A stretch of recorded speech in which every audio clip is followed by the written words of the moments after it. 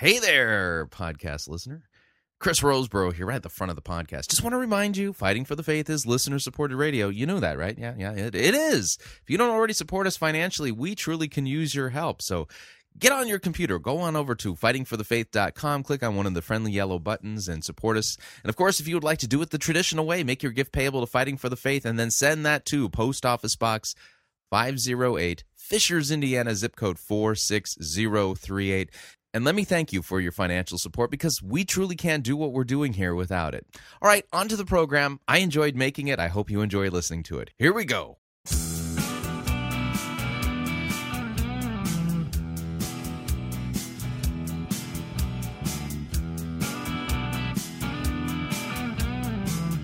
It's time for another edition of Fighting for the Faith. Tuesday, March 8th, 2011.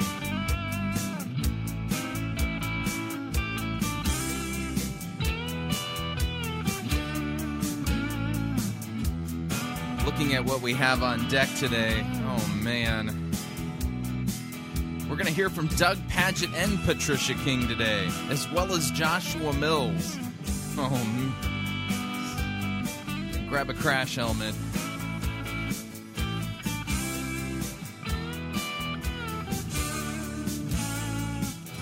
Thank you for tuning in. You're listening to Fighting for the Faith. My name is Chris Roseborough. I am your servant in Jesus Christ, and this is the program that dishes up a daily dose of biblical discernment, the goal of which, help you to think biblically, help you to think critically, and more importantly, to compare what people are saying in the name of God to the Word of God.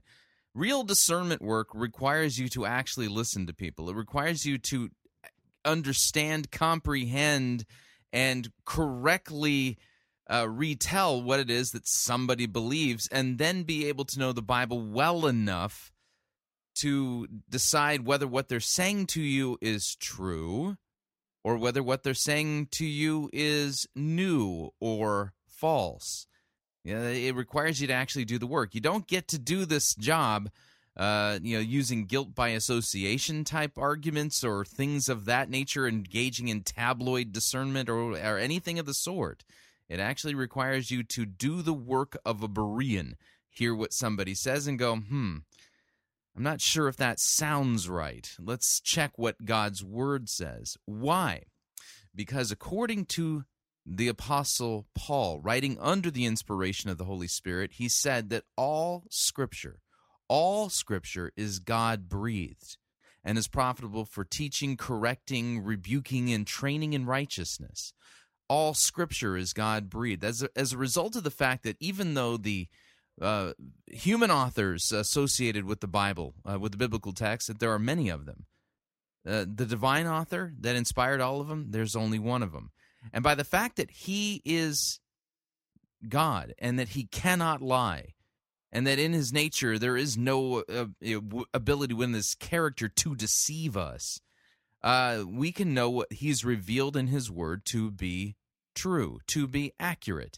And when somebody is teaching something about God, you see, this is where it gets really interesting. I'm currently doing a ton of research, lots and lots and lots and lots and lots of reading. And as a result of a conversation that I had with Brian McLaren, trying to track something down in his thinking, and I picked up a book entitled The Nonviolent Atonement. And it's just a train wreck of a book. But what I see in that book is the typical liberal / emergent false premise. And that is that apparently we can come to the biblical text and just use it to weave our own theologies. We don't get to do that.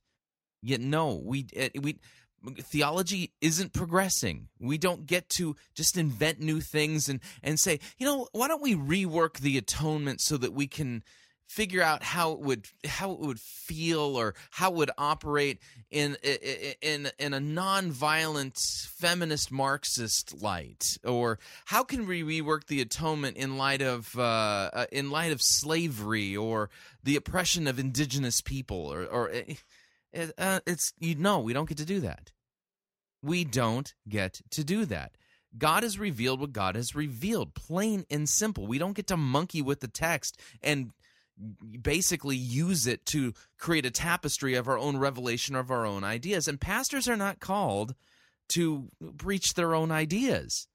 They're called to preach the Word. In other words, the Word of God, God's text as He has revealed Himself. So I think one of the interesting things as we watch this Rob Bell debacle just continue to unfold, because keep this in mind, he's not going to come out as a full-blown universalist, at least in the sense where, well, everyone's in. No, he's actually, word on the street, based on those who've actually read the book and are writing about the content of it. Rob Bell is, he basically, his position, he's turned hell into purgatory. And so the eventual result is that eventually hell will be completely empty. It's not annihilationism. It's kind of like, I think some people are terming Rob Bell's position ultimate reconciliation or something along those lines. And ultimate reconciliation is a form of, as a subheading under the general term universalism. It ultimately results in everybody's in. And what's interesting about that position is that if Rob Bell's, if that's really his position and that's really what he believes, I mean, you really you don't need the cross at all to be saved.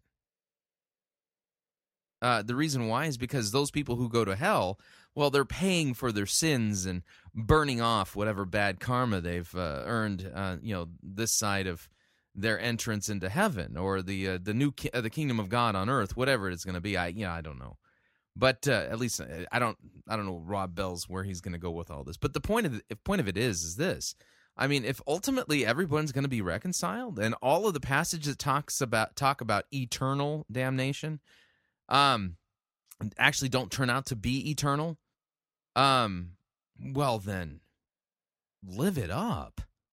I mean, life is boring and just suppressing our sinful flesh. I mean, just go and party like it's 1999 and don't worry about it. Yeah, you'll have to pay for your sins for some time in hell, but eventually you'll be in, and no big deal. And you don't even need Jesus. You don't need repentance and the forgiveness of your sins. I mean, if you're going to go to hell, then ultimately you're the one who pays for your sins, not Jesus, right? Anyway, so I'm kind of off topic, but anyway, so this whole Rob Bell debacle is just, anyway, you get what I'm saying. But the point that I was making earlier is that everyone's talking about, well, Rob Bell, he has the right to ask these questions. He, who cares what he believes? And he's entitled to his, he's not. Pastors are not entitled to their own beliefs. That is absolutely patently false.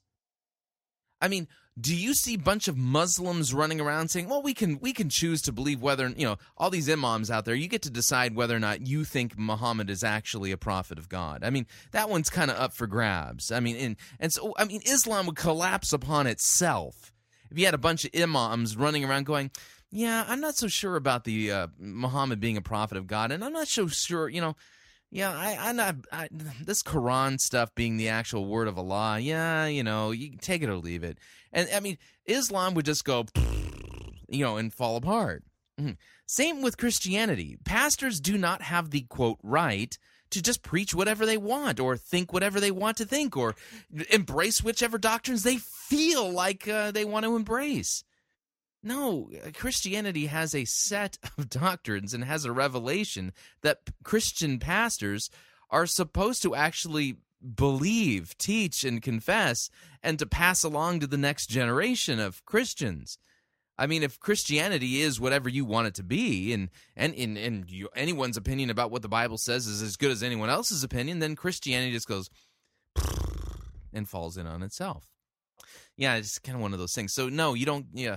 The job of the pastor is to preach the word, not his own opinions, and you don't have the freedom in Christianity to say, that whole idea about Jesus violently suffering for the sins of people. Yeah, I just hate the assumptions about all of that, and I just have this sneaking suspicion that that when it comes to things of that nature, this idea of the atonement, that God had to punish Jesus, and it was violent, and then he was being punished for our sins. Well, I don't like the implications of what that means regarding God. I would prefer a non-bloody, non-violent view of the atonement, one that makes Jesus into somebody more akin to Gandhi with a beard. Yeah. So we can say that really what Jesus was all about was, protests against the empire using nonviolence. No, you don't have the freedom to do that, because that's, number one, that's not what the text says. And when you look at how the church has understood the text from the beginning, none of that stuff is there at all. And so, no. It's just absolutely flabbergasting, that people think that they can just approach the text and, hey, this is what I think about it, But then again, hasn't the predominant small group Bible study question been the thing that has taught people that this is exactly what they're supposed to do with the Bible? And you're going, what is the predominant small group Bible study question? It is, what does this verse mean to you? Yeah, I think that particular question has done more damage to the body of Christ than you can possibly imagine, and it, I think, has played an instrumental role in all of the nonsense that we see being kicked around out there in the name of Jesus and theology and doctrine that doesn't even remotely sound or look or feel like anything that's been revealed in God's Word or the Christian Church has taught from the beginning. Just an observation on my part. Anyway, so what we're going to do today, we're going to take a look at Doug Pagitt has put he's put up a YouTube video, and he's taking issue with a tweet that John Piper sent out, and the tweet, all it said was, "Farewell, Rob Bell." And Doug Pagitt actually thinks that that's a very nefarious coded message. And he's put up a YouTube video that I'll share with you. And I'm just going to ask the question, based upon what Doug Pagitt thinks about this. Do you think John Piper is a Mafia Don? That's the question that we're going to answer when we look at Doug Pagitt's video. And then we're going to, probably right after the break, listen a little bit to Patricia King and Joshua Mills tell us about supernatural evangelism.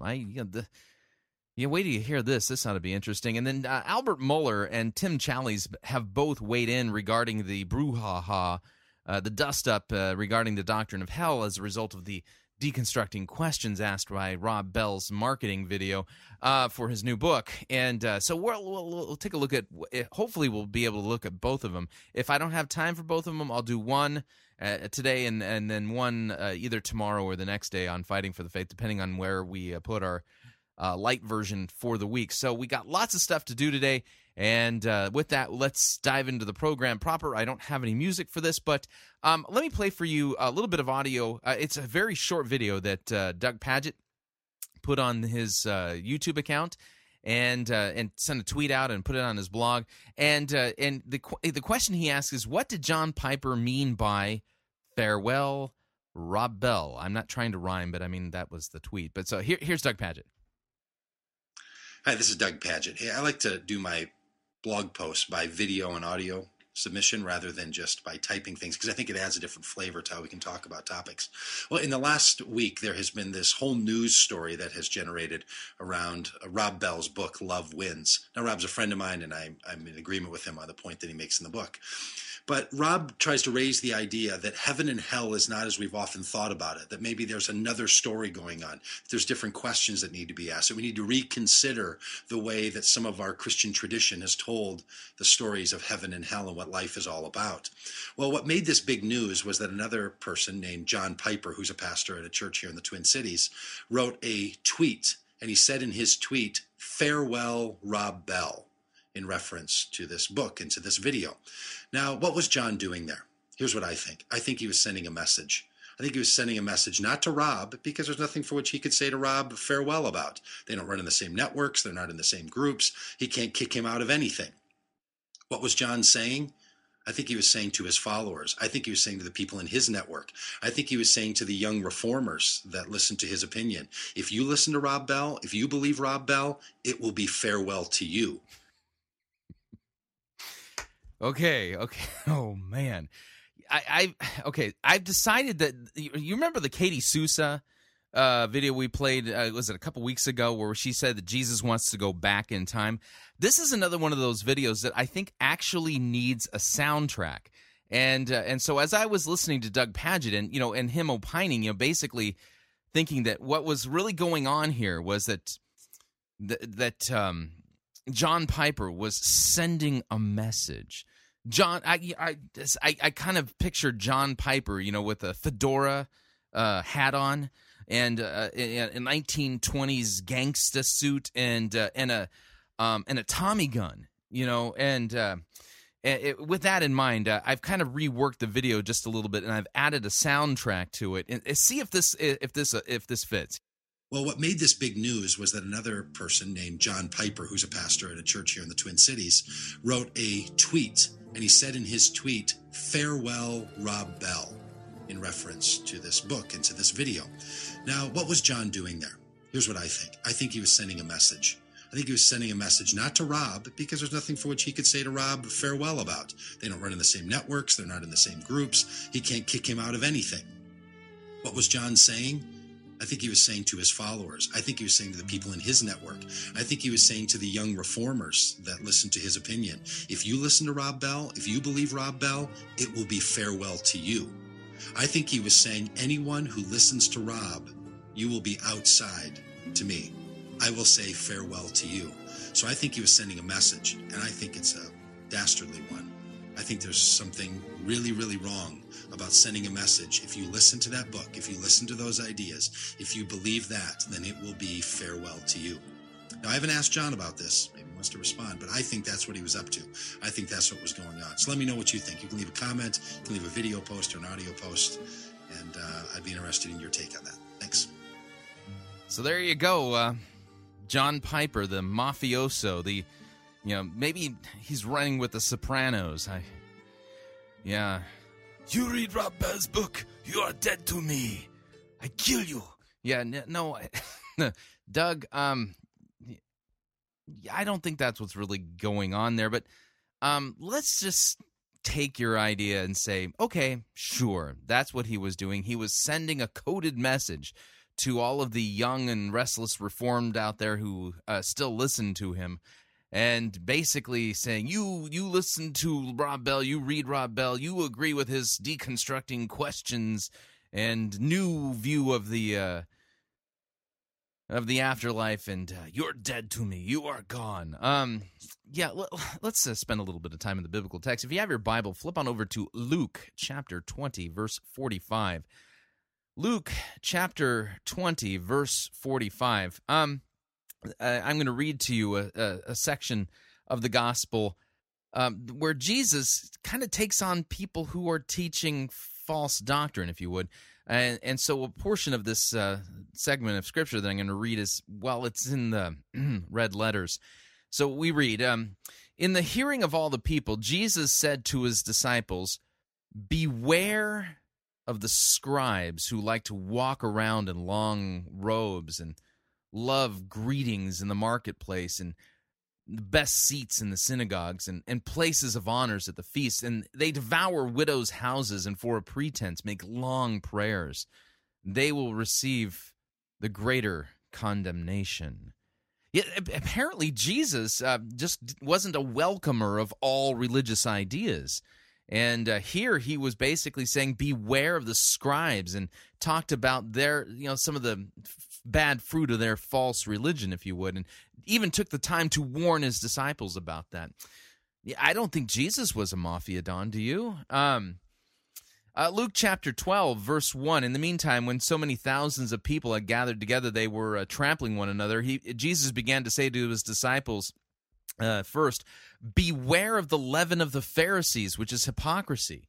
So, again, see, Jesus, he just wasn't quite this open guy where it was an anything goes free for all, and as far as things were concerned. And so he was warning the disciples about the Pharisees and their false teaching. Yet I don't hear any complaints about Jesus being a mafia don. And then you've got Revelation chapter 2 verse 6. Jesus appeared to the Apostle John and had him write letters to different churches in Asia Minor. And Jesus, this is another section in the red letters, Jesus in Revelation chapter 2, verse 6, said this to one of the churches, Yet this you have, you hate the works of the Nicolaitans, which I also hate. And what we learned from church history, from the church father Irenaeus, in his book, where he basically took down and obliterated the heresy of the Valentinian Gnostics. He actually laid out for us what the Nicolaitan heresy was. These are people who basically took the gospel, the forgiveness of sins, and turned it into a license for sin. They were antinomians, if you would, and were engaging in all kinds of sexual immorality and things of that nature. And Jesus said that he hated the works of the Nicolaitans. Now, could you imagine, if one of the Nicolaitans back then had, written a book talking about love wins? Back then, it would have been Eros wins. And if we had taken Doug Padgett's take, and Jesus here saying that he hates the work of the Nicolaitans, and apparently Jesus is basically saying to the churches, you listen to the Nicolaitans, you read the book that they've written, Eros wins. Well, I've got something bad's going to happen to you. That's kind of how Jesus was talking here in Revelation chapter 2, verse 6. He said that he hated the works of the Nicolaitans. And then Jesus also in that same chapter talks about a gal who likened herself to be a prophetess. And here's what Jesus said about her. He says, I have this against you, that you tolerate that woman Jezebel, who calls herself a prophetess and is teaching and seducing my servants to practice sexual immorality and to eat food that is sacrificed to idols. Apparently, love didn't win in this particular case, and Jesus really wasn't keen and hip on Jezebel and what she was teaching people. And then you got the Apostle Paul in Romans chapter 16, verse 17, saying, I appeal to you, brothers, to watch out for those who cause divisions and create obstacles that are contrary to the doctrine that you have been taught. And he says, avoid them. Avoid them. So we got Jesus, according to the eyewitnesses, being warning people about false doctrine and false teaching. And so Jesus is actually probably the head of the whole Christian mafia, if you would. And then one of his lieutenants, when his lesser lieutenants, the Apostle Paul, carried on this mafioso mentality and warned the Roman churches to watch out for those who cause divisions and teach things that are contrary to the doctrine that they've been taught. And he says to avoid them. And so, the way I see it, Doug, is that even if we took your nefarious interpretation about what it is that John Piper really meant in that tweet that he sent out, it seems to me that warning people that we're not going to tolerate false doctrine in our churches is a tradition that goes all the way back to the King Mafioso himself, Jesus Christ. And so I think John Piper's in pretty good company. What do you think? All right, we're up on our first break. If you'd like to email me regarding anything you've heard on this edition or any previous editions of Fighting for the Faith, my email address, talkback@fightingforthefaith.com. Or you can ask me, my friend, on Facebook. It's facebook.com/Pirate Christian. Or you can follow me on Twitter. My name there, Pirate Christian. I'm going to go check in with the Godfather. We take a break here. I'll be right back.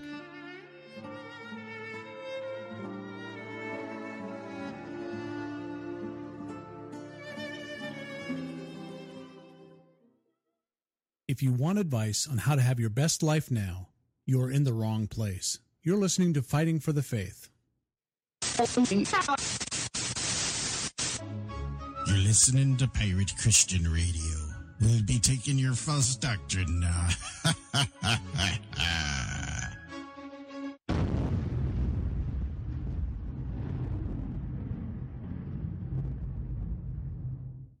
Warning, fighting for the faith can be dangerous to your health. Listening with caution is strongly urged while doing any of the following activities: operating heavy, deadly equipment, playing Farmville, or any time-wasting, brain-numbing activity. For sudden awakening at the sound of a particularly stupid eisegetical statement could cause neck strain. Drinking liquids, drinking hot liquids, having liquids too nearby, not having any liquids nearby. The following medical conditions have been known to occur while listening to Fighting for the Faith: cranial keyboard embedment syndrome, sinunasal liquid spumant disorder, steering wheel pounding, clenched fist strain, continual gaping dry mouthatosis, and frustrative disbelief brain explosion. Please take proper precautions. Drinking straws, padding, and duct tape are recommended.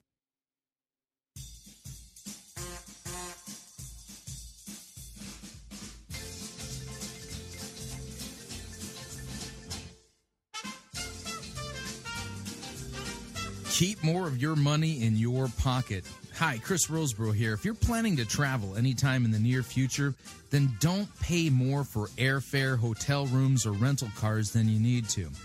Longtime Pirate Christian Radio featured advertiser Cheap O Air can save you a Tijuana taxi load of money on all of your travel needs. Plus, Cheap O Air has a seasonal promotional code for all of our listeners that will save you an additional $10 off of Cheap O Air's already low prices. Visit piratechristianradio.com/cheap. Write down the promo code and then click on the banner and then book your travel today. Again, that's piratechristianradio.com/cheap.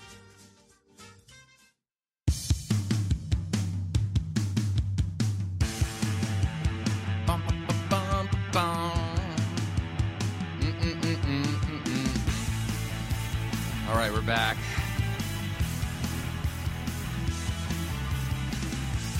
Warning, it takes more than guilt by association and slippery slope arguments to actually do biblical discernment. You have to compare what people are saying in the name of God to the Word of God. Do the work of a Berean. All right, I need to remind you all, Fighting for the Faith, this is listener-supported radio. That means we depend upon you. This is a partnership. I do the work, you laugh, you cry, you learn. That's how this works. And so if you don't already support us financially, then please do so. You can do so by visiting our website, fightingforthefaith.com. When you get there, you'll see two friendly yellow buttons. One says Donate. The other says Join Our Crew. When you join our crew, you're signing up to automatically contribute $6.95 to the ongoing work and mission of Fighting for the Faith and Pirate Christian Radio. And, of course, if you would like to specify the amount, you can make a one-time contribution by clicking on the donate button, or you can make your gift payable to Fighting for the Faith and then send that to Post Office Box 508, Fishers, Indiana, zip code 46038. All right, moving along here.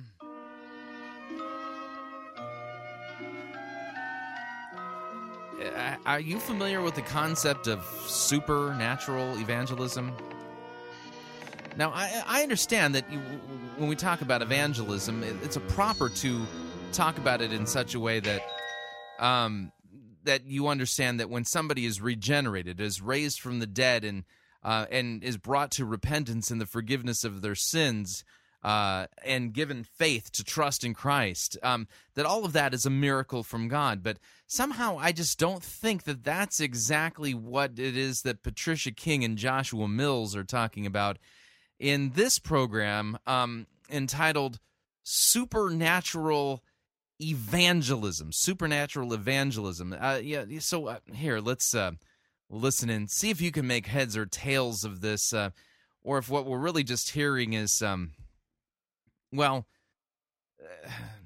two hucksters, trying to make coin off of people. Maybe that's just an overly.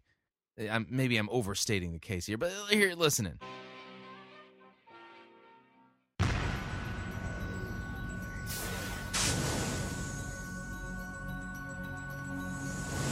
I'm glad that you've joined us for today's program. I have a very special friend with me today, Joshua Mills. It's awesome to have you with us. Thank you. I always love it when you come because I never know what God's going to do when you're around. You never know. You never know. And we've always had lots of surprises, sometimes in a studio or in a meeting or in our home when you've stayed. I always love it when you and Janet stay in our home because you never know what deposits are going to be left behind. But today we're going to talk about soul winning in the glory. And I'm excited. I've never heard that phrase until I saw this video. Soul winning in the glory. Okay. About that, and I've heard some of your testimonies before, and they're outrageous. I love them. That's good. That's a good word. That's a perfectly good word.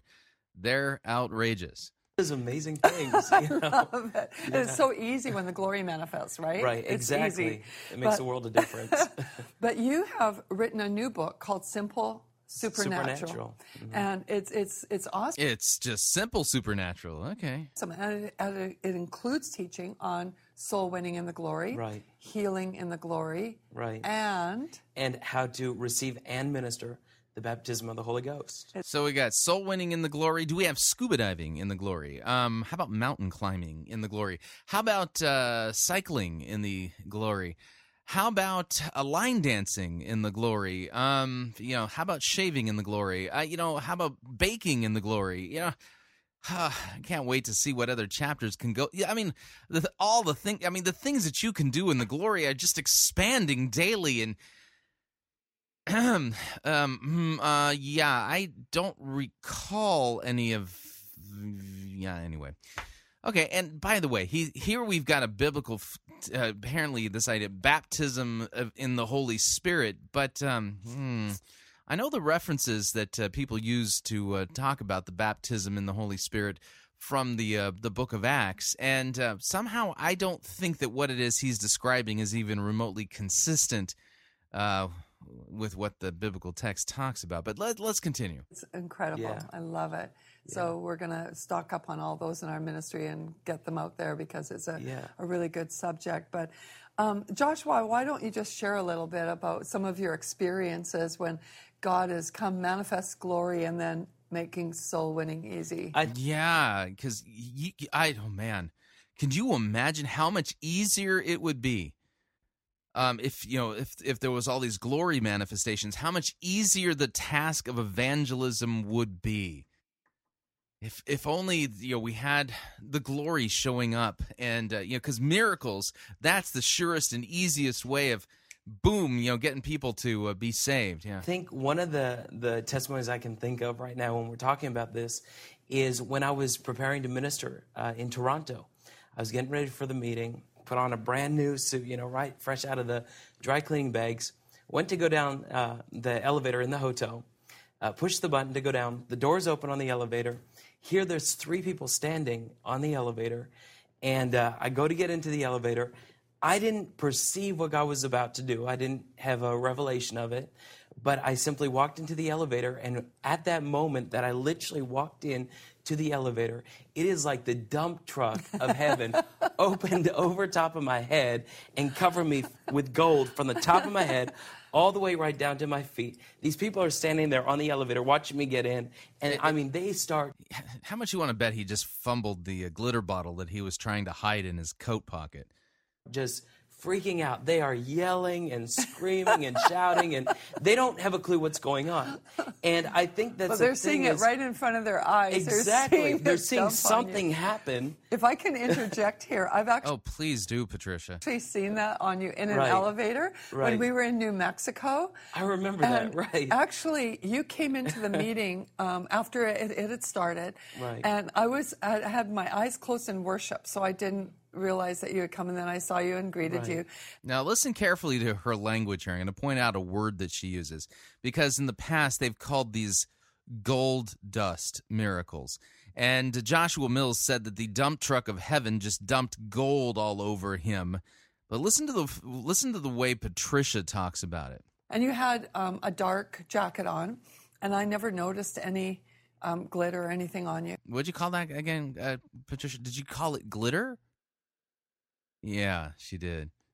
And then I continued worshiping, and I felt the Holy Spirit tell me to look over. And I looked over, and I started seeing it appear. It started appearing, right? Right. And yeah, simple parlor trick. Then I sensed, I didn't see with open eye, but I sensed the angel behind you that was bringing this. And I said to you after, did you know that you have an angel that brings this? And of course you said, yes, you understood that. But when we went back to the hotel that night, your PA took you up into the elevator, and the elevator was covered I in remember glitter. the whole... Covered in what? What was it covered in? Glitter. Yeah, I mean, sounds to me like Joshua Mills just made a trip over to Michael's and, the arts and crafts store and, stocked up on some standard glitter. And rather than having the dump truck of heaven spill out all over him, he was in the elevator. And the elevator is a perfectly great place because if you're in there by yourself, no one can see what you're doing. And it sounds to me like he just dropped his bottle of glitter and it got all over him. And carpet, the floor of the elevator just plastered. Covered for the whole time we were there for days. Right. But then I think the next day you went down in a different elevator, and I knew that you'd been there because when I went into the elevator, I saw all the glitter again. Yeah, that's right. That's what it is. It's not gold dust. It's glitter. It was just amazing. Right. It is amazing. It's a sign and a wonder. It is. And sometimes people ask about these signs and wonders, and how is glitter a sign or a wonder? I mean, basically what you do, Joshua, it looks to me like you've mastered a couple of nice little sleight of hand magic tricks. The kind of stuff that you go down to your local magic store and say, hey, I'm looking for a new trick. I've mastered the one where it looks like I'm pulling my finger off of, and it's breaking apart. And I need something that'll wow people. And that this all can be really easily explained by the fact that every time I've seen him perform these little miracles, he's wearing a coat with long sleeves. It's easy just to tell people God gives signs to make us wonder. Exactly. Signs are to get our eyes on to Jesus Christ. And so that's why God was even doing this in that elevator with these three people standing there, is that God wanted to give them a visual, a demonstration of his love, of his power, of salvation, really. Really, and how does glitter, how is that a sign of their salvation? And, that's why God's doing these signs and wonders in the earth, is so that we can become soul winners in the glory.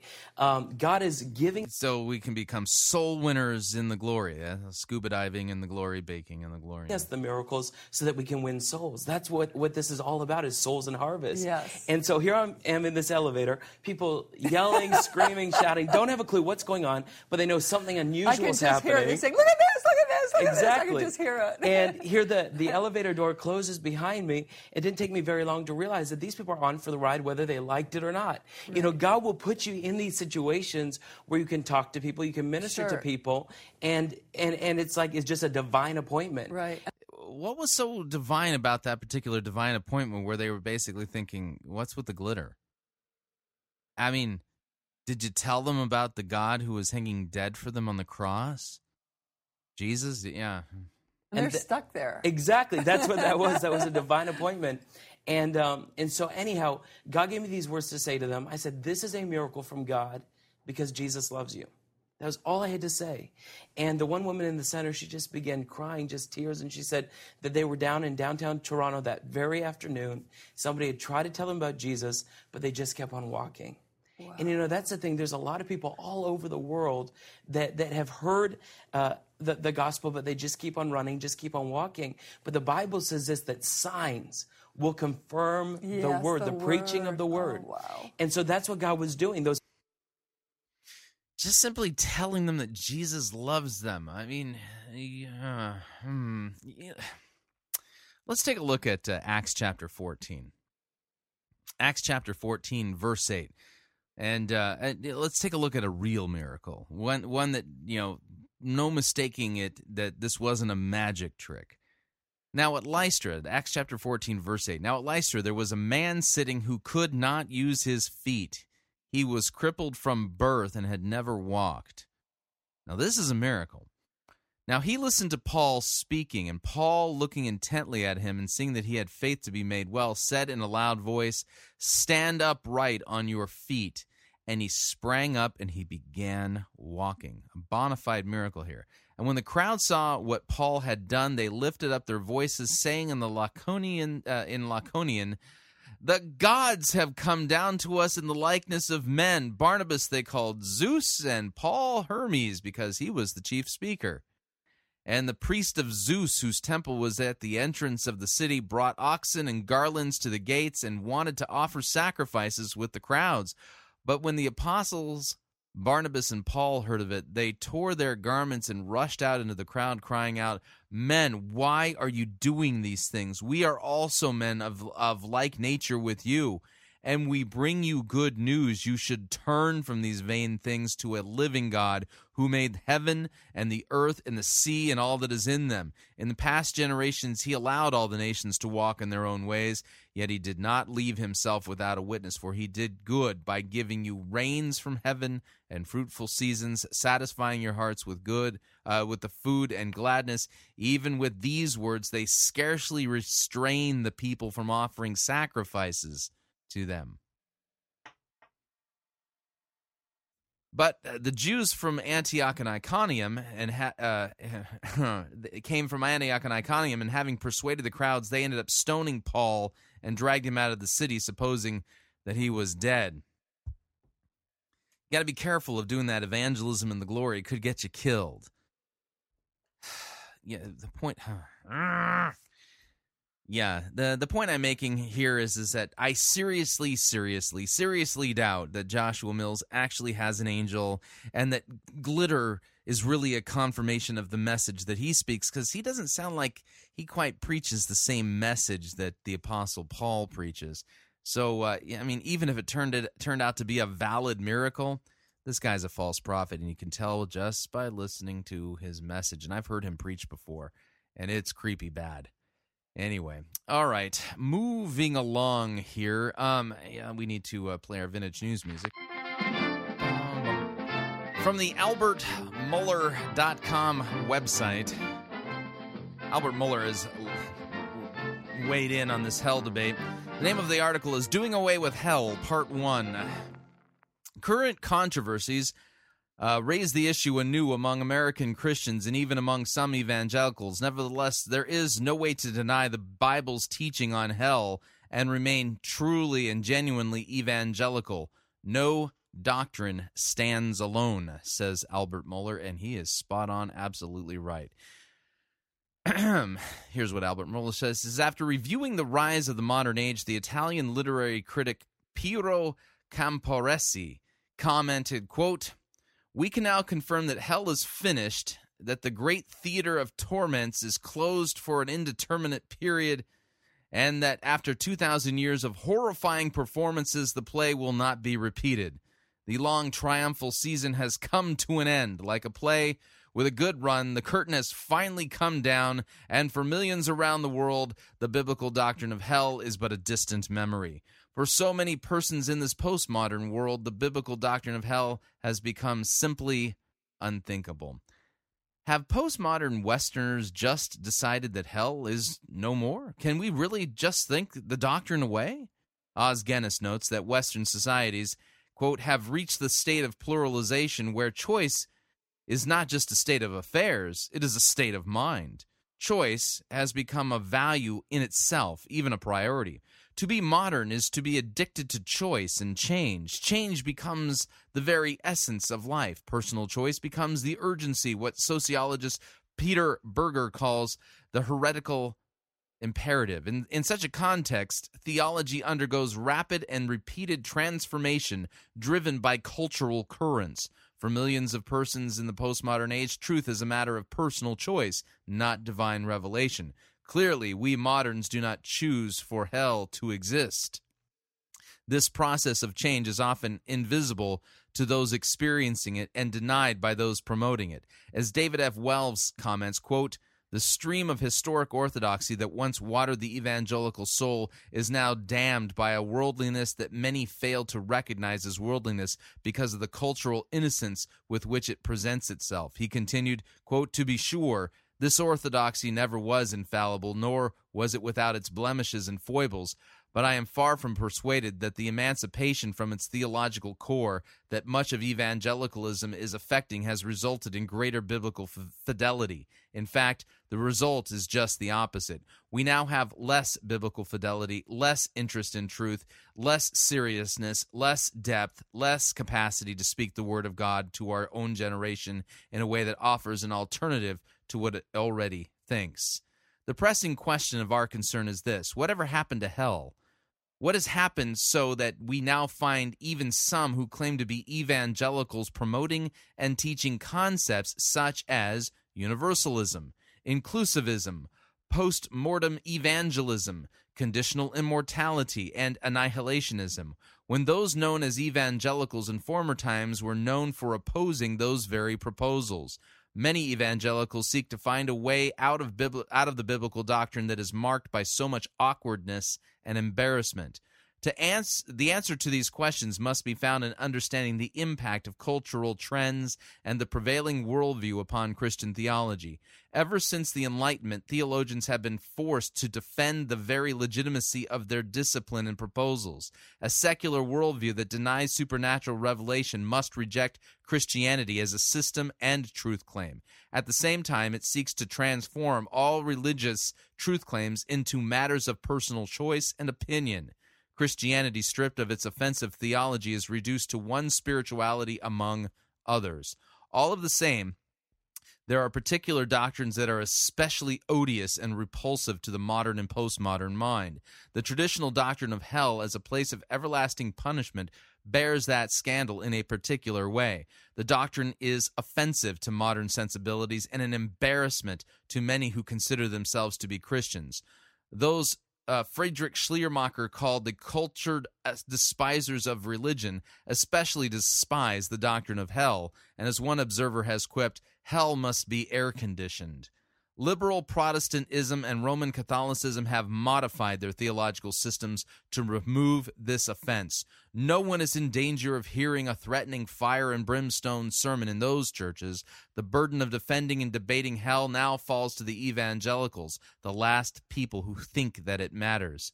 How is it that so many evangelicals, including some of the most respected leaders in the movement, now reject the traditional doctrine of hell in favor of annihilationism or some other option? The answer most surely come down to the challenge of theodicy, the challenge to defend God's goodness against modern indictments. Modern secularism demands that anyone who would speak for God must now defend him. The challenge of theodicy is primarily to defend God against the problem of evil. The societies that gave birth to the decades of megadeath and the Holocaust, the abortion explosion, the institutionalized terror will now demand that God answer their questions and redefine himself according to their dictates. In the background to all of this is a series of interrelated cultural, theological, and philosophical changes that point to an answer for our question: what happened to evangelical convictions about hell? The first issue is a changed view of God. The biblical vision of God has been rejected by the culture as too restrictive of human freedom and offensive to human sensibilities. God's love has been redefined so that it is no longer holy. God's sovereignty has been reconceived so that human autonomy is undisturbed. In recent years, even God's omniscience has been redefined to mean that God perfectly knows all that he can perfectly know, but he cannot possibly know a future based on free human decisions. Think about open theism there. Evangelical revisionists promote an understanding of divine love that is never coercive and would disallow any thought that God would send impenitent sinners to eternal punishment in the fires of hell.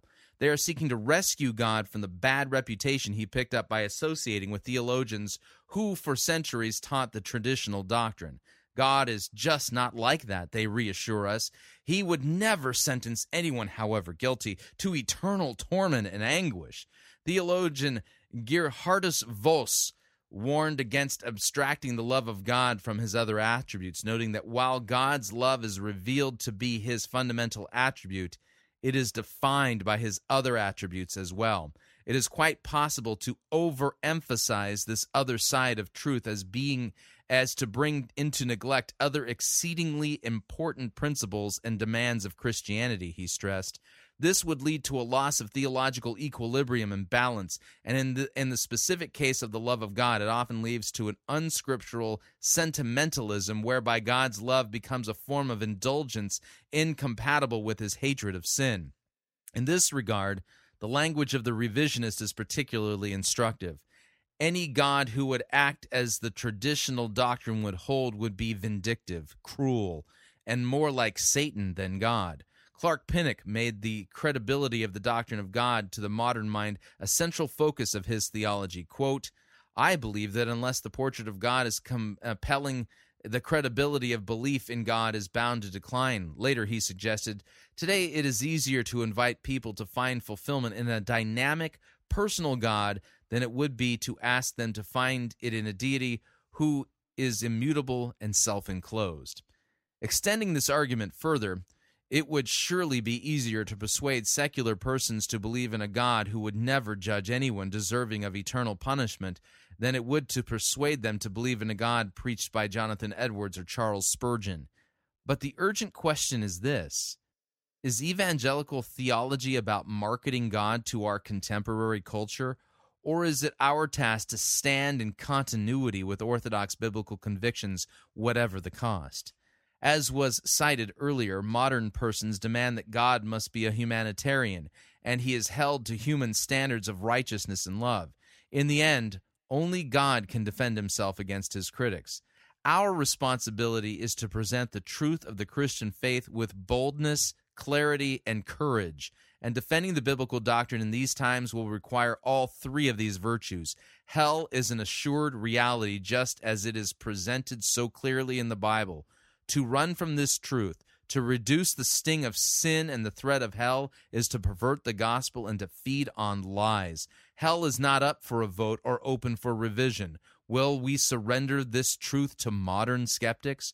Current controversies raise this issue anew among American Christians and even among some evangelicals. Nevertheless, there is no way to deny the Bible's teaching on hell and remain genuinely evangelical.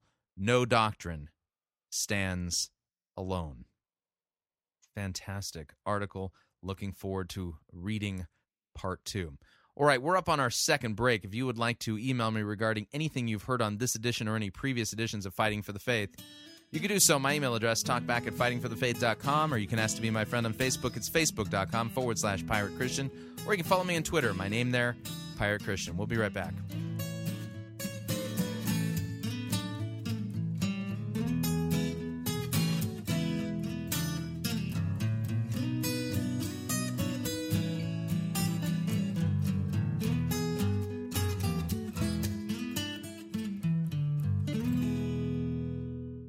No itching ears are scratched here. You're listening to Fighting for the Faith. This is the air I breathe. This is the air I breathe.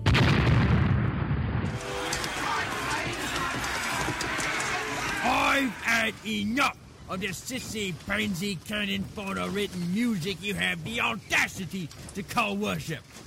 Men, put this entire girly praise band in the boo box. Let's wheel in the organ and get some real worship music underway.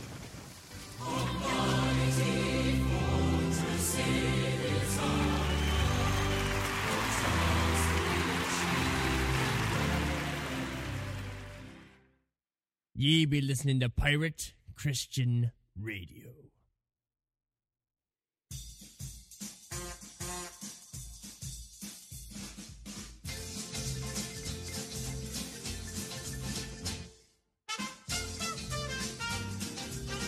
Keep more of your money in your pocket. Hi, Chris Roseborough here. If you're planning to travel anytime in the near future, then don't pay more for airfare, hotel rooms, or rental cars than you need to. Longtime Pirate Christian Radio featured advertiser Cheap O Air can save you a Tijuana taxi load of money on all of your travel needs. Plus, Cheapo Air has a seasonal promotional code for all of our listeners that will save you an additional $10 off of Cheapo Air's already low prices. Visit piratechristianradio.com/cheap. Write down the promo code and then click on the banner and then book your travel today. Again, that's piratechristianradio.com/cheap.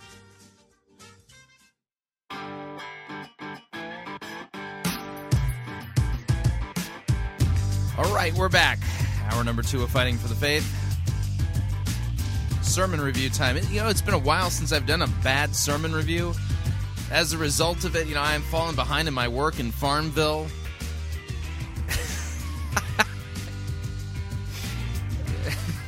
I wish that was a joke.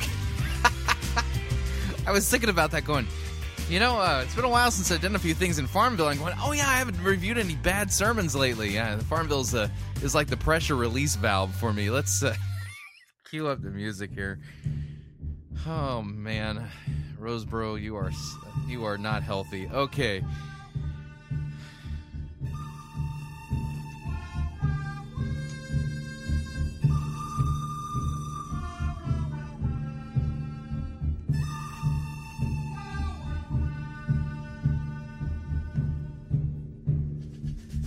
The good, the bad, and, the ugly. We review it all here at Fighting for the Faith. We're an equal opportunity sermon reviewing service.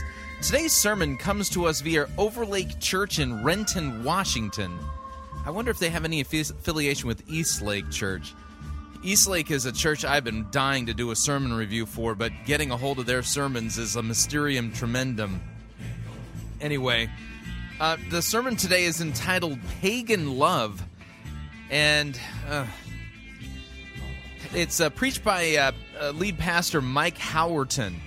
And before we start off on the sermon review, I'm gonna give some props to Pastor Howerton. And here's what I'm going to give him props for. I'm going to give him props for attempting to do an exegetical sermon where he's working through a passage. I've got to give him credit for that.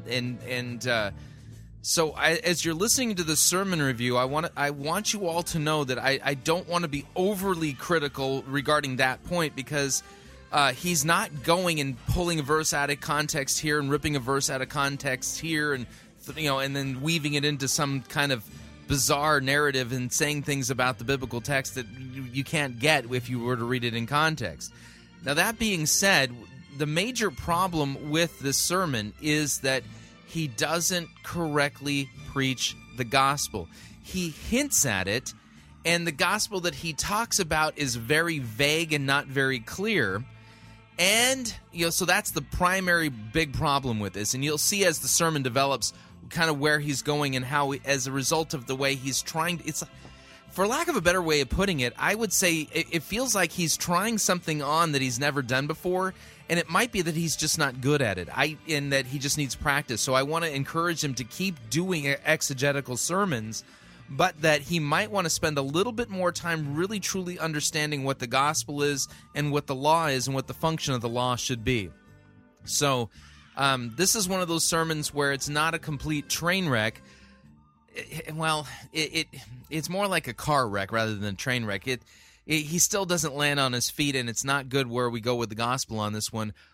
But that being said, let's as we listen with the sermon on this one, let's try to give credit where credit is due, and offer some constructive criticism so that Pastor Mike Howerton will actually benefit from the critique that we offer here, in the sense, because the fact that he's doing a expository sermon, it's on Titus. If you want to follow along in your Bible, go to Titus chapter 1, and we'll kind of pick up from there. I'll point out along the ways how some of the stuff is not very helpful, and you'll see what he's trying to do is he's mixing kind of the seeker-driven way of marketing a sermon to try to talk about Titus, and he doesn't really actually achieve the goal that he sets out to do. But anyway, you'll see what I'm talking about as we listen to the message. Here we go. Here is Pastor Mike Howerton, Pagan Love, the Titus Gospel.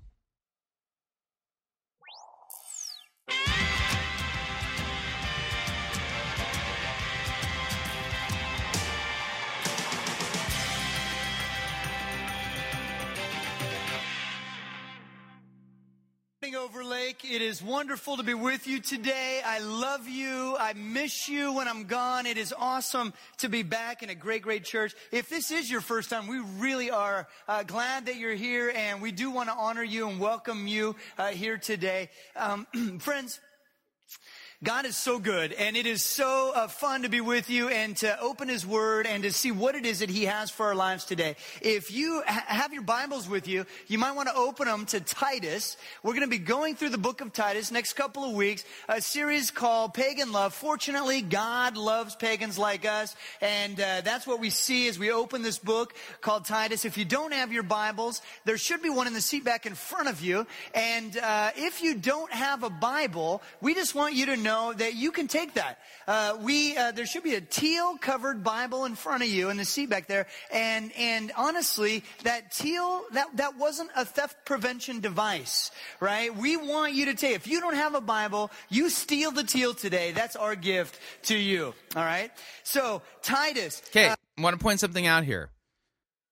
That's a perfectly wonderful thing to do. And, one of the things in reflecting on what I heard from Ted Donnelly on this sermon, the lecture series we played last week regarding hell, something that really struck me as something that I think we need to discuss more often here at Fighting for the Faith, and that is this: is that for all the problems that we see in the seeker-driven methodology and all the problems we see in the crazy things that go on in the seeker-driven and purpose-driven churches, the one thing you cannot critique them for, that they must be commended for, is their absolute zeal for reaching the lost. They reach them with the wrong message. They reach them with really horrible methodologies. But the one thing you can say about these folks is that they have a heart for reaching the lost. So, if we're going to spend some corrective work, pointing out the fact that we've got a problem here theologically, we got a problem here methodologically, and that we're not hearing the gospel, may I strongly encourage all of us, myself included, to not just use the critiques that we offer here at Fighting for the Faith as basically a way of saying, "Whew, I'm glad I'm not those guys," and then sit back and do nothing. We got, well, how do I want to phrase this? Is that, may I strongly suggest that we come up with some strategies for outmaneuvering these guys out in the marketplace of ideas, and match their zeal for reaching the lost, and match it with we need to have an equal or greater than zeal for reaching the lost, and to reach them with our good theology, with our sound methodologies, with our correct and proper and proclamation of Christ and Him crucified for our sins, proper distinction of law and gospel. May we match and exceed their zeal for reaching the lost. And so, as I was listening to this, right off the bat, he's saying to the visitors there, this Bible that you see, that's in the seat in front of you, take it home. It's our gift to you. That's a great idea. Come to think of it, I wonder if the pastor at our church would ever say anything. The Bible that's in the pew in front of you, if you want to take it home, feel free. Don't worry, we'll restock it. So let's give some credit where credit's due here. That's a great idea. And we want to go, what does pagan love look like? How does God love pagans? Does God really love everybody? Here's a question to start us off. Raise your hand if you have ever felt like a complete outsider. Raise your hand if somebody made you feel like they didn't want you to belong. Or that's so many of us have had that experience. I will never forget when I was in 9th grade. Started a new school. My dad moved us across country. Started a new school. First day of school, I go into the cafeteria for lunch. And I get my tray of food and I look around for some safe harbor to eat my lunch in. I saw that there was an open table. So I sat down by myself at an empty table thinking, well, this will be safe. 4 upperclassmen come, they sit at the table, they say, "Hey, kid, this is our table, get out." So in front of a crowded cafeteria, I got up with my stuff. I walked through the cafeteria hoping, praying that there would be someone with kind eyes that would offer me safe quarter. There was none. So I stood up, I ate my lunch standing, and I left the cafeteria as soon as possible, waiting for the world's longest lunch period to end. Can we just do a collective awe? I know, right? Whiner. Okay. I'm over. Therapy has helped me. I want you to just feel sort of the weight of what that experience of being pushed outside feels like, of wanting to belong, but just feeling like you weren't wanted. Now, I also want you to think about the opposite of that. Think about how good it feels when you might have been on the outside, but somebody put their arm around you and welcomed you in. Somebody on the inside said, come on in, we want you here. An example of this from the music industry, this last week, a guy named Glenn Hansard, he's a musician, and you might not have heard of him. He plays with a band called The Frames. He's actually very, very successful. He acted and wrote in a movie that won an Academy Award called Once. And this is a guy, just an incredible talent, and he's on the inside. So he's playing in Seattle, a sold-out show at the Showbox. He gets up, he performs, the crowd loves him, he goes off, they cheer him on, he comes back for his encore. And when he comes back out in front of this sold-out crowd, he says, you know, we got to Seattle a day early. And so last night we went out and we were just looking for something to do. We saw a place with some live music. So we went in, and honestly, we weren't expecting much, that we were figuring the talent would be thin. And this young kid gets up on stage, and he looks terrified. And the rest of the people in this, this tiny little establishment, they were completely indifferent to this musician's presence there. But he begins to play, and he poured his heart and his soul into it. And he's telling this in front of his own sold-out show. And then he says, so we thought it would be fun to bring him here tonight to play for you. Would you please welcome this guy? And he welcomes him in, a young kid named Dylan Warnick. And come on in, Dylan. And so they brought this young guy in front of this sold-out crowd. And the crowd was going nuts. They welcomed him. They were so excited. And then all he can think to say is, this is a dream come true for me. And then he began to play. And of course, the crowd went nuts. The roof blew off the showbox. You probably read about it. Here's what I want you to see is that this is a picture of somebody who was on the inside, who reached out to somebody on the outside and said, come on in. I see you. I recognize you. I want you to be affirmed and encouraged. And friends, I want to... Okay, got to pause there. This, to me... Okay, this is where we start to have problems, okay? This sounds like, and, my gut instinct, and this is one of those things you're just going to have to say, okay, this is Chris's gut instinct. I'm not willing to die on this hill, but this sounds and feels a lot like the same kind of affirming gospel that I'm hearing from emergence and outlaw preacher types.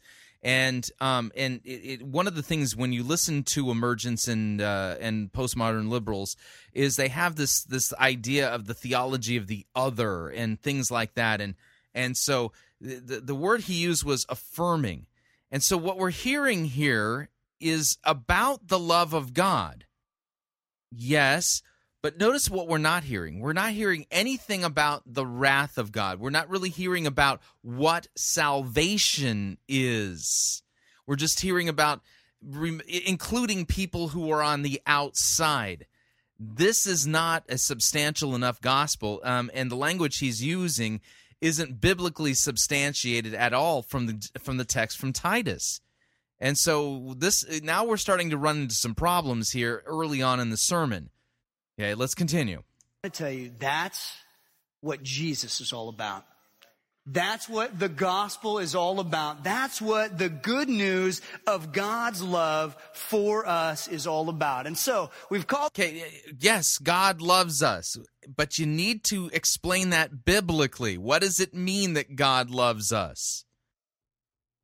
I mean, you can go to the Romans passage, that God demonstrates his love for us in that while we were yet sinners, Christ died for our sins. but I didn't hear that.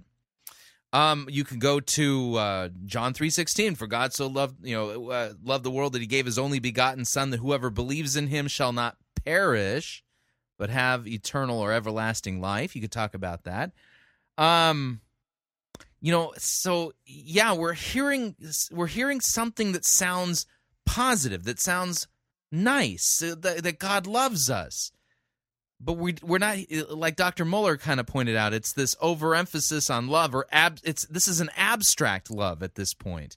Whereas the love of God isn't abstract in Scripture, it's firmly concreted into the cross and Jesus' suffering and bleeding and death on the cross for our sins, and his resurrection from the dead for our justification. So we're hearing this an abstract kind of love from God that supposedly is about, people who are on the outside. Come on in, we'll affirm you. Yeah, this is a problem. This is a problem. This series, it's the Titus gospel, pagan love. And honestly, I recognize by choosing the word pagan love, some of you were like super, what's he going to be talking about? Is this a series on sex? Is this going to be interesting sex series? So he picked the name because it had marketing value, apparently. Like, how does this work? Here's the deal. Pagan simply means, if you go back through the history, pagan simply means, it means rustic. It means country bumpkin, right? It means, most commonly, it's referred to as outsider. That was the original use of the word outsider. Now, some of us in today's world, we've expanded the definition, obviously, and we refer to pagan as somebody who's read the entire Twilight Saga, somebody who hails from Duval, right? Somebody who claims not to have Bieber fever, right? How could you not have Bieber fever? The guy's crazy. So here's the deal. You go back through, the history of the word. Bieber fever jokes. You got to be careful with those, because those are getting kind of overused. I'm just saying, Unless you are a person who is an Orthodox Jew with impeccable lineage, then you're a Gentile. The world in the first century and previous was split literally into two people. You were either a Jew or you're a Gentile. Most of us are unfamiliar with that word, Gentile. So we chose the Greek version of that word, which is pagan. And originally in the first century, you were either a Jew, an Orthodox Jew, or you were a pagan in that Greco-Roman world. Well, by the 5th century AD, right, 5 centuries after Jesus came, it had sort of morphed a little bit, and then you were either a Christian or you were a pagan. And what that means is that today you're here, and if you are a follower of Jesus Christ, it means that you were once a pagan and now you're not, because now you're following Jesus. But it is so important for us to remember. Okay, notice the term, follower of Jesus, rather than believer. I think that's important, because as the sermon develops, I'm going to point this out to you. He really falls short of actually explaining what the gospel is, and somehow makes it sound like our lives are the gospel. You'll see what I mean. We continue. Now, whether you are a follower of Jesus right now, or maybe you're not yet a follower of Jesus, that God loves pagans. And if you're following Jesus right now, it's because God loved you when you were a pagan.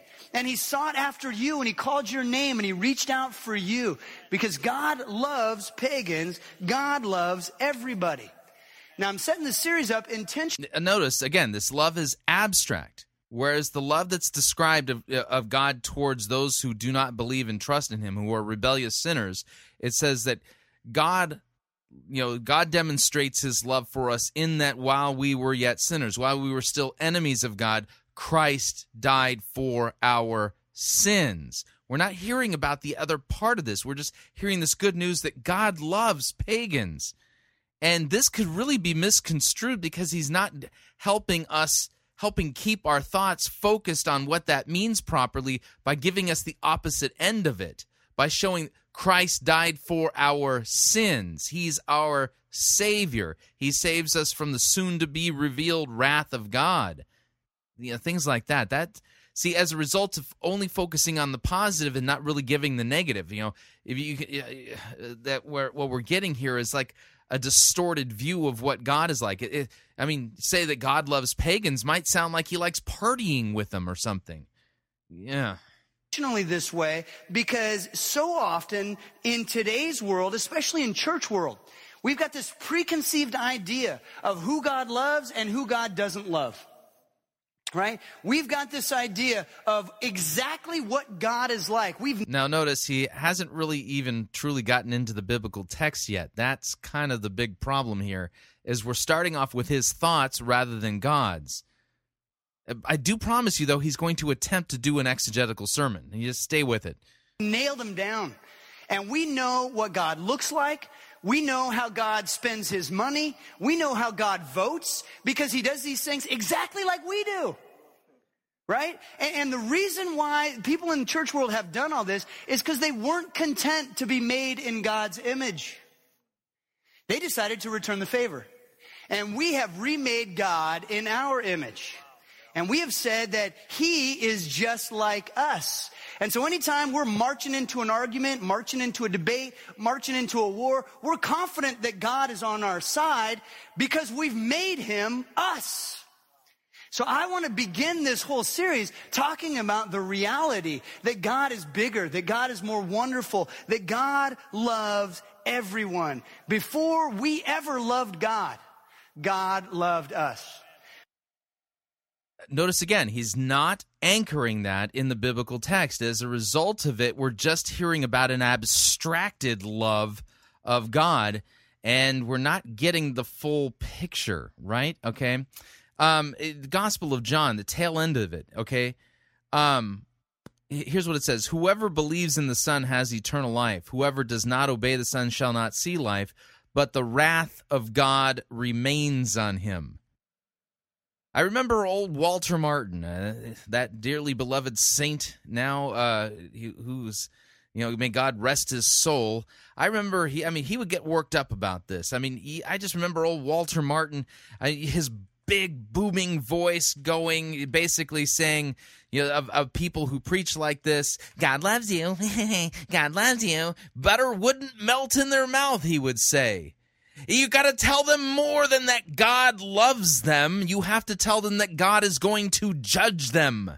You need to tell them about the coming wrath of God, that he's going to throw their tiny little carcasses into the lake of fire because of their evil wickedness. And that they're going to, you get what I'm saying? So, John 3, is where we get that wonderful passage, for God so loved the world. It's not talking in abstract. For God, let me read it for you. For God so loved the world that he gave his only Son. What does it mean he gave? Immediately the cross is conjured up.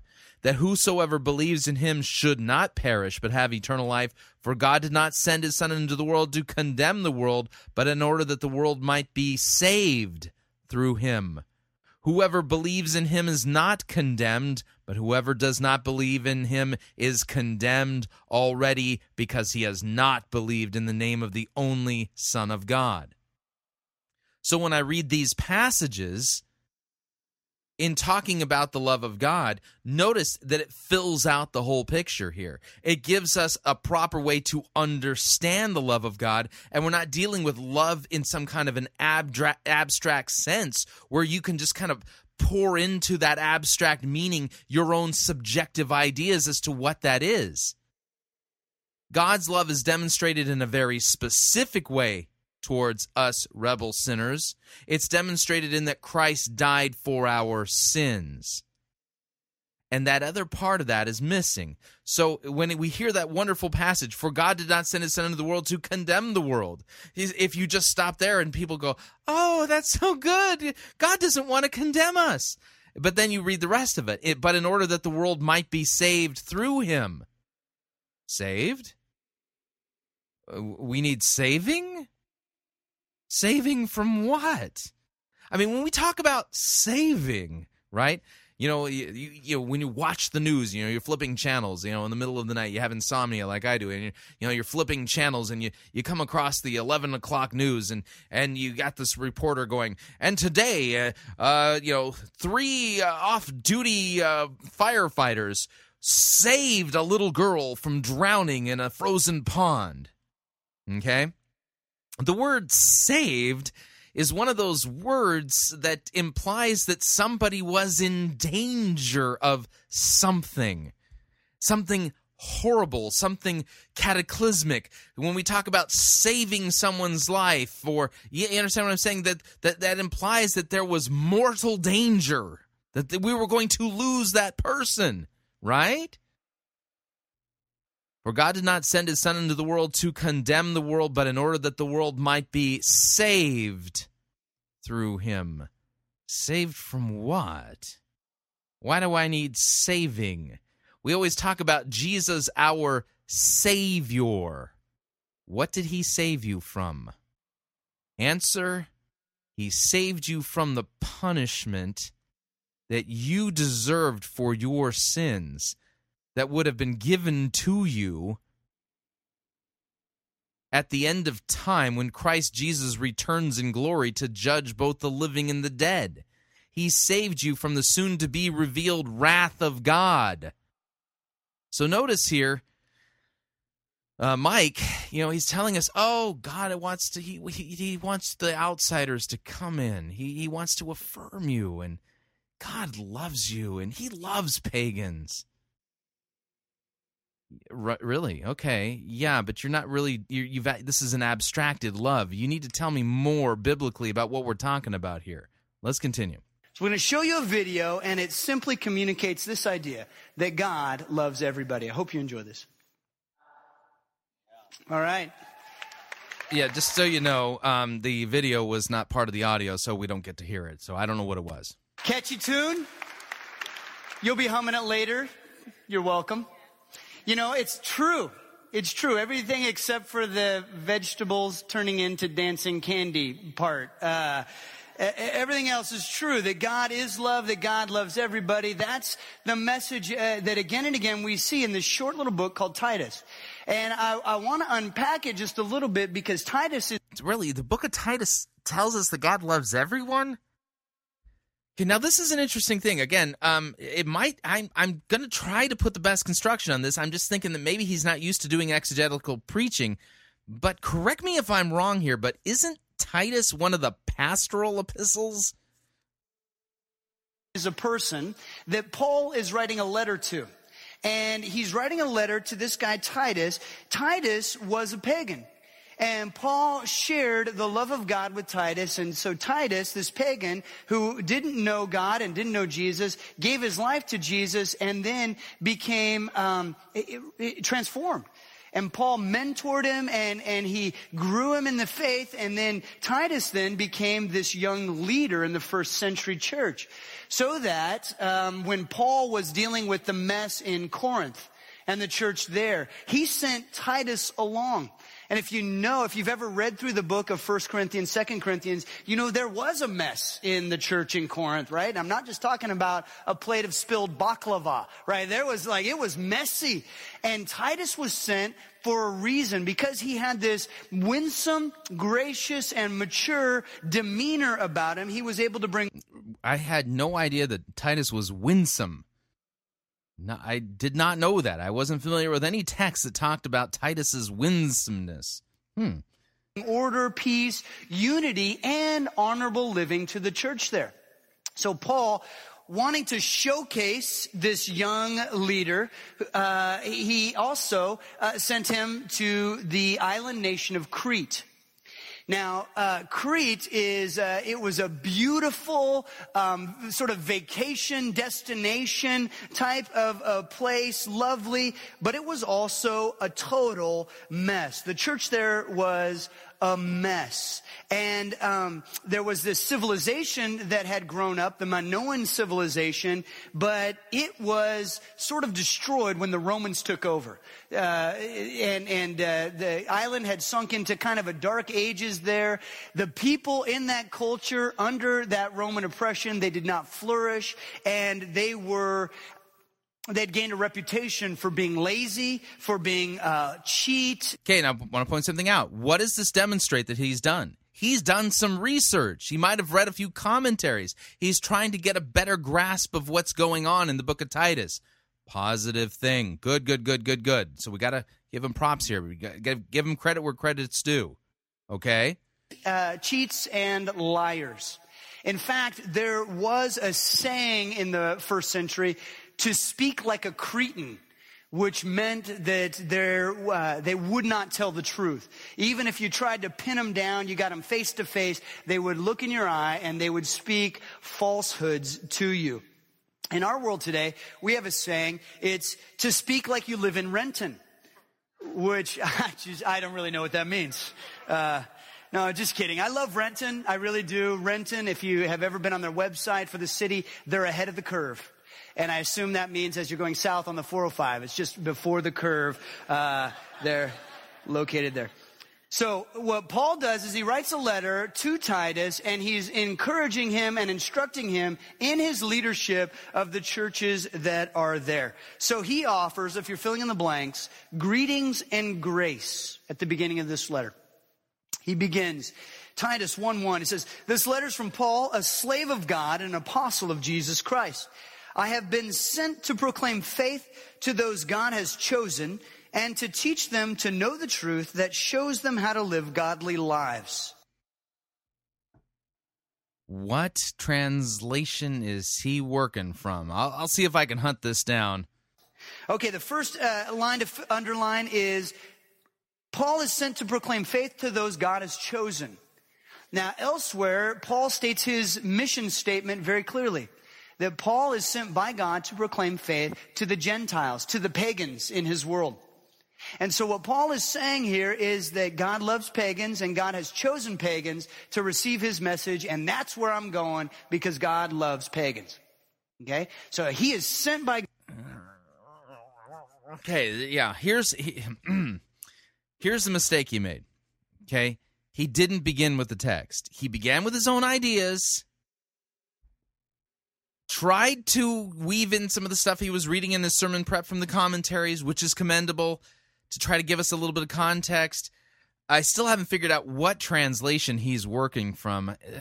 I hate to look, but maybe I'll see if he's using the Message. Hang on a second here.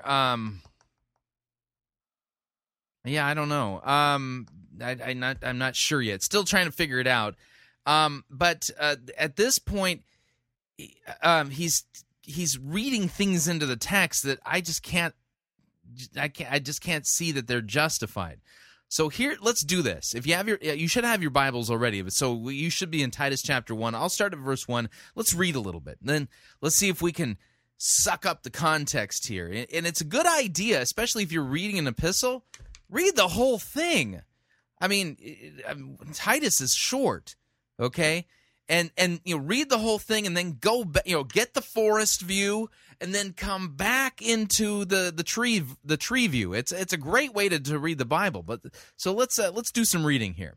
Paul, a servant of God and an apostle of Jesus Christ for the sake of the faith of God's elect and their knowledge of the truth, which accords with godliness, in hope of eternal life, which God, who never lies, promised before the ages began, and at the proper time manifested in his word through the preaching with which I have been entrusted by the command of God, our Savior. Now, just want to point something out here. This just historically, real quick here, is you'll notice that all of the letters that you read in the New Testament have kind of these little openings like this. And there's something to keep in mind, is that many times in the ancient world, things were written down on scrolls, okay? And scrolls would get rolled up, okay? And so when somebody was going to read to check, well, what's this scroll about? They'd grab the scroll and go, vroom, and they'd read the first few paragraphs of it and go, okay, that's what that is. I don't know if I want to read that. And then put it away, grab another one, and then, by the way, that those sound effects, those are free. And so they go, and they would read the next line. And so many times in the ancient world, the authors, who wrote scrolls, they would actually spend the most time kind of working those first few paragraphs because those were the ones that kind of hooked people into wanting to read more. So I guess the equivalent today would be if an author really spent a lot of time trying to really make that first chapter of their book grab you. So that, and so they spent the most time really on that first chapter, and, that was the most polished grammatically and all. That's what goes on here. And so what we have is a typical ancient opening here, with all the stuff that's going on. And in the Greek, it's the most polished of the section. And then we get to verse 4, to Titus, my true child in a common faith, grace and peace to you from God the Father and Christ Jesus our Savior.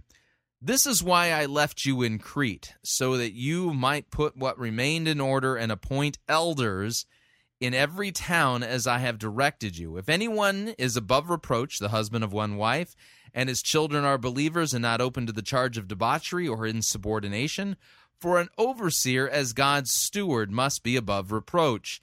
He must not be arrogant or quick-tempered or a drunkard or violent or greedy for gain, but hospitable, a lover of good, self-controlled, upright, holy, and disciplined. He must hold firm to the trustworthy word as taught, so that he may be able to give instruction in sound doctrine, and also to rebuke those who contradict it. For there are many who are insubordinate, empty talkers, and deceivers, especially those of the circumcision party. They must be silenced, since they are upsetting whole families by teaching for shameful gain what they ought not to teach. One of the Cretans, a prophet of their own, said, Cretans are always liars, evil beasts, and lazy gluttons. This testimony is true. Therefore, rebuke them sharply, that they may be sound in the faith, not devoting themselves to Jewish myths and the commands of people who turn away from the truth. To the pure all things are pure, but to the defiled and the unbelieving nothing is pure. But both their minds and their consciences are defiled. They profess to know God, but they deny him by their works. They are detestable, disobedient, and unfit for any good work. But as for you, you teach what is in accord with sound doctrine. Older men are to be sober-minded, dignified, self-controlled, sound in the faith, in love, and in steadfastness. Older women likewise are to be reverent in behavior, not slanderers or slaves to much wine. They are to teach what is good, and so train the young women to love their husbands and children, to be self-controlled, pure, working at home, kind and submissive to their husbands, that the word of God may not be reviled.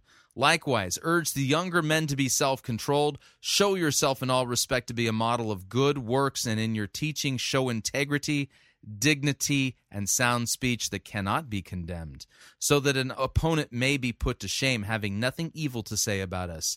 Slaves are to be submissive to their own masters. In everything they are to be well-pleasing, not argumentative, not pilfering, but showing all good faith, so that in everything they may adorn the doctrine of God our Savior. For the grace of God has appeared, bringing salvation for all people, training us to renounce ungodliness and worldly passions, and to live self-controlled, upright, and godly lives in the present age, waiting for our blessed hope and the appearing of the glory of our great God and Savior, Jesus Christ, who gave himself for us to redeem us from all lawlessness and to purify for himself a people for his own possession, who are zealous for good works. Declare these things, exhort and rebuke with all authority. Let no one disregard you. Remind them to be submissive to rulers, authorities, to be obedient, to be ready for every good work, to speak evil of no one, to avoid quarreling, to be gentle, to show perfect courtesy towards all people. For we ourselves were once foolish, disobedient, led astray, slaves to various passions and pleasures, passing our days in malice and envy, hated by others and hating one another. But when the goodness and loving kindness of God our Savior appeared, he saved us, not because of works done by us in righteousness, but according to his own mercy, by the washing of regeneration and renewal of the Holy Spirit, whom he poured out on us richly through Jesus Christ, our Savior, so that being justified by his grace, we might become heirs according to the hope of eternal life. The saying is trustworthy, and I want you to insist on these things so that those who have believed in God may be careful to devote themselves to good works. These things are excellent and profitable for people, but avoid foolish controversies, genealogies, dissensions, and quarrels about the law, for they are unprofitable, and they are worthless. For a person who stirs up division after warning him once and then twice, have nothing to do with him, knowing that such a person is warped and sinful and is self-condemned. When I send Artemas and Tychicus to you, do your best to come to me at Nicopolis, for I have decided to spend the winter there. Do your best to speed Zenas the lawyer and Apollos on their way. See that they lack nothing. And let our people learn to devote themselves to good works so as to help cases of urgent need and to not be unfruitful. All who are with me send greetings to you. Greet those who love us in the faith. Grace be with you all. Amen. Now, that's all of Titus. Notice how the pivot point for all of the good works is the gospel. Always, always, always, always. The pivot point for our good works is the gospel. The good news of Christ Jesus showing mercy for us by dying and redeeming us from all lawlessness and sinfulness. Right. And so then what happens then is that our sanctification is the process by which God then begins to conform us into the image of Christ and begins to prune away all of those works of righteousness, because we're not set free to sin. We are set free and redeemed by Christ from slavery to sin. So now we walk in newness of life, and he's encouraging them and spurring them on to good works and to embracing the new man that God has made them to be in Christ. Good stuff. And so the people who are to be leaders in the church, the overseers and the ones who are to be the pastors, they're to exemplify this new sanctified life in Christ, and it shows forth in fruits, these fruits of good works in their lives, and they're to be handlers, proper handlers of God's word, and they have to have a backbone too, a backbone to rebuke those who preach false doctrine. And Paul said, rebuke them sharply. He didn't say, go up to him and say, shucks, yeah, I'm kind of sort of maybe thinking that maybe, you could kind of sort of maybe say things, no, that's not what he's saying at all. Rebuke them sharply that they may be sound in the faith. So, having read all of this, I know where the pastor's going to go with this. Now let's see what he does, because this is the expository portion of the sermon. Let's see where he's going to take it. God to proclaim faith to those God has chosen in this world. And then he says he has chosen them, and he wants to teach them to know the truth that shows them how to live godly lives. Second thing I want you to... Found it. New Living Translation. I had to go on to I don't own this, so I had to go to the BibleGateway.com. He's reading from the New Living Translation. Boy, this reads more like a paraphrase than a translation.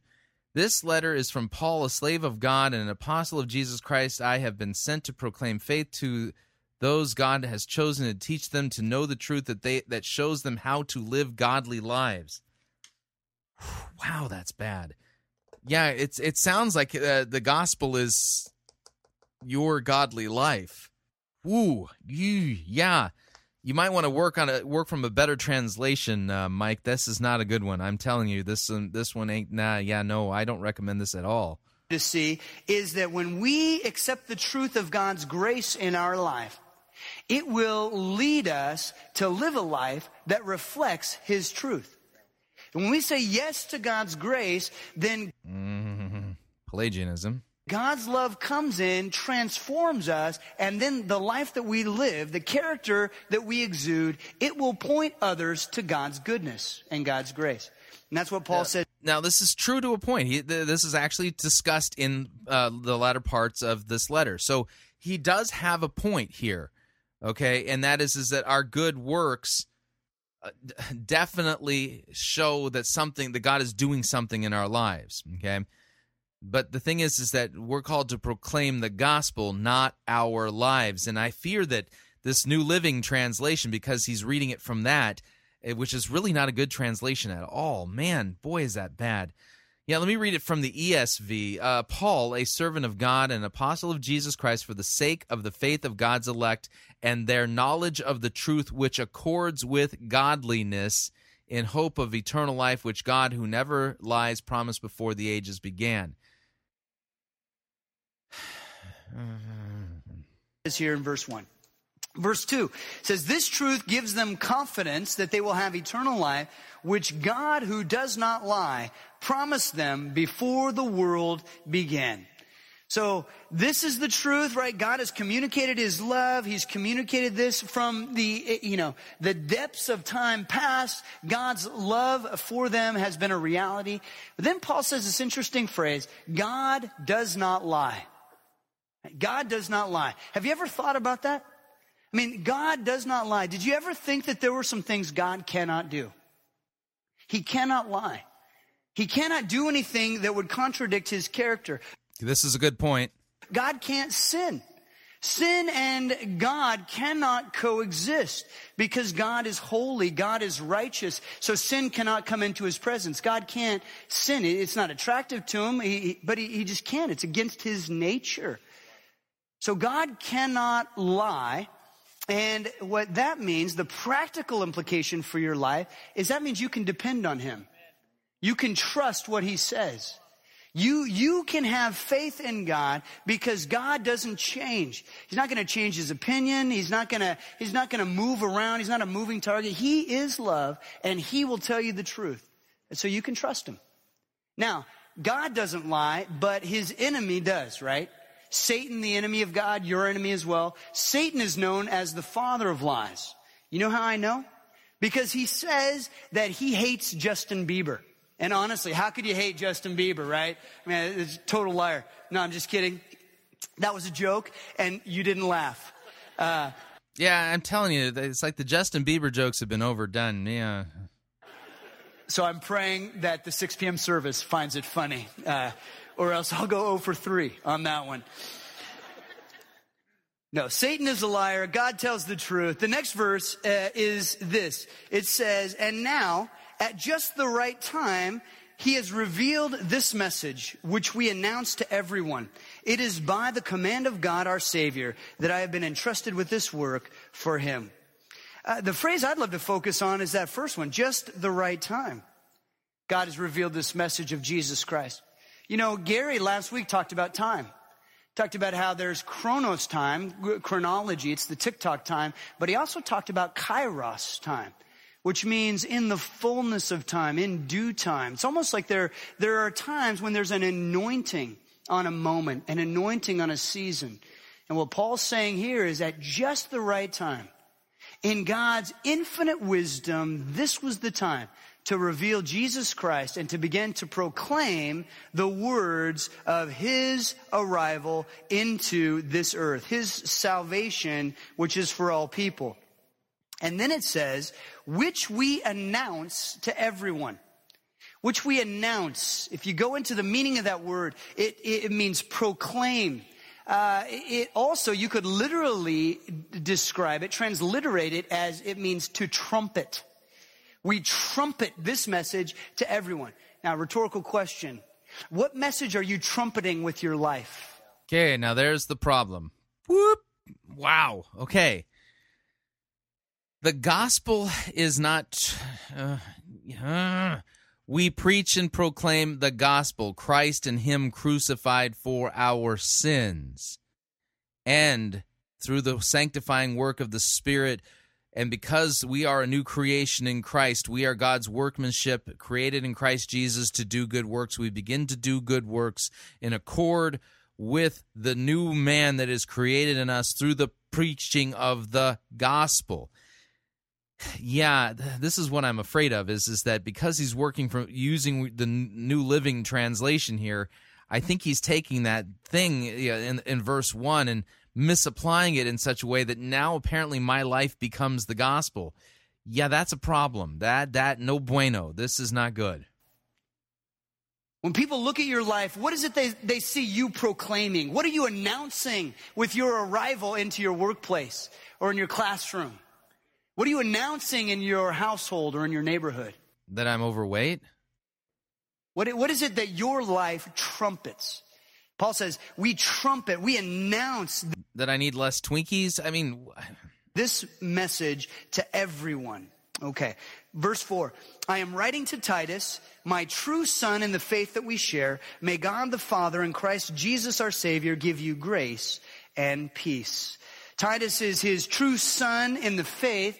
In other words, Paul was able to introduce Jesus to Titus. Paul was able then to mentor him and grow him up in the faith. And then he says it's because of Jesus Christ that grace and peace come into our lives. Right? And so we see this in Titus's life, grace and peace through Jesus. Now, Paul will instruct Titus to organize these churches in the island of Greece. And you're going to notice as Paul instructs Titus, he says, let's not go after rules. Let's not just focus on behavior, but let's go after character. Because we recognize that character is at the heart of all things. Yeah, I read the entire letter to Titus.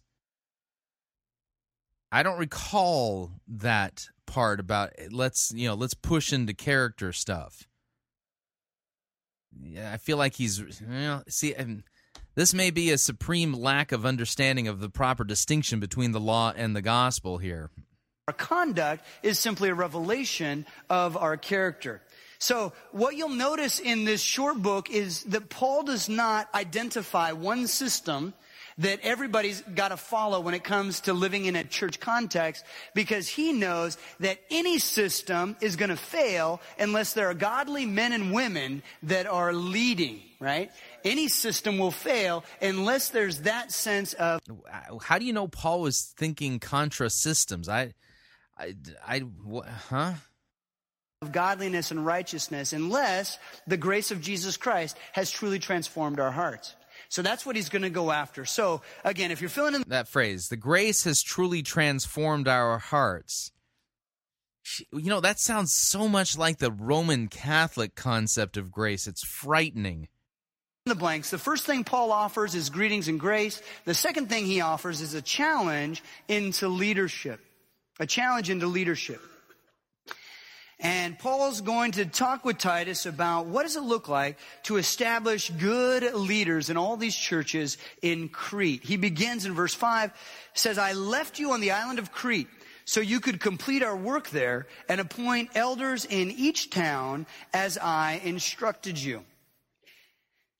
There were churches in every city-state on the island of Crete at this time.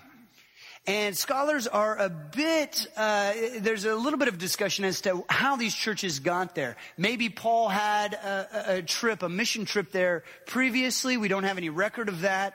Maybe other disciples had visited the island of Crete. Some scholars think that even after the day of Pentecost, which happened at the very beginning of Acts, that there were some there from Crete who accepted Christ. They went back to Crete and started churches. We just don't know. All we know is that there are churches there. And we see that Paul says, I left you on the island of Crete. That sounds like a banishment. It's not. It was a lovely place. He has a purpose there. It's to bring this a gravitas of leadership to these different churches. What is interesting, and you and I, this makes... Gravitas? I haven't heard that word being used since people were critiquing George W. Bush for not having gravitas.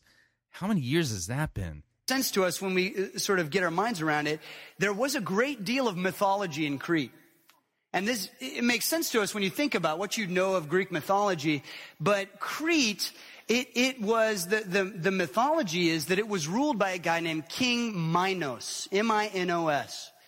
And he was the guy who housed the Minotaur in a labyrinth. And the civilization that had grown up at Crete was called the Minoan civilization after King Minos. So it's not surprising that mythology was prevalent in this culture and that they really did believe in a pantheon of capricious gods that, would do all kinds of crazy things to humans and all this stuff. And it's in that context that people had come to Jesus Christ. They'd begun to assemble in churches, but leadership was lacking. And so, Paul wants Titus to establish elders. What I want to do is I want to talk to the men and the women in the room. I don't want to talk to guys. I want to talk to both men and women, and I want to expand it so that I don't just want this passage to refer to elders. I want it to refer to all Christ followers who are ready and they're willing to take a step forward into leadership, however God's calling you. Okay. A little uncomfortable with you just feeling like you have the freedom to just start using the text any old way you want to. All right. That's what I want. Now, if you're here and you're just checking this whole God thing out and you're asking questions, it's a great place to be because you get a front row seat as to how those who have been impacted by the grace of Jesus Christ are to live, how their character is to reveal itself in this world. Okay? So Paul continues. He says in Titus 1:6, an elder must live a blameless life. A leader must live a blameless life. And a lot of you are going, well, that puts me right out. Mike, I was with you, right up until the first requirement. And then I realized it's not for me anymore. Here's what I want you to understand.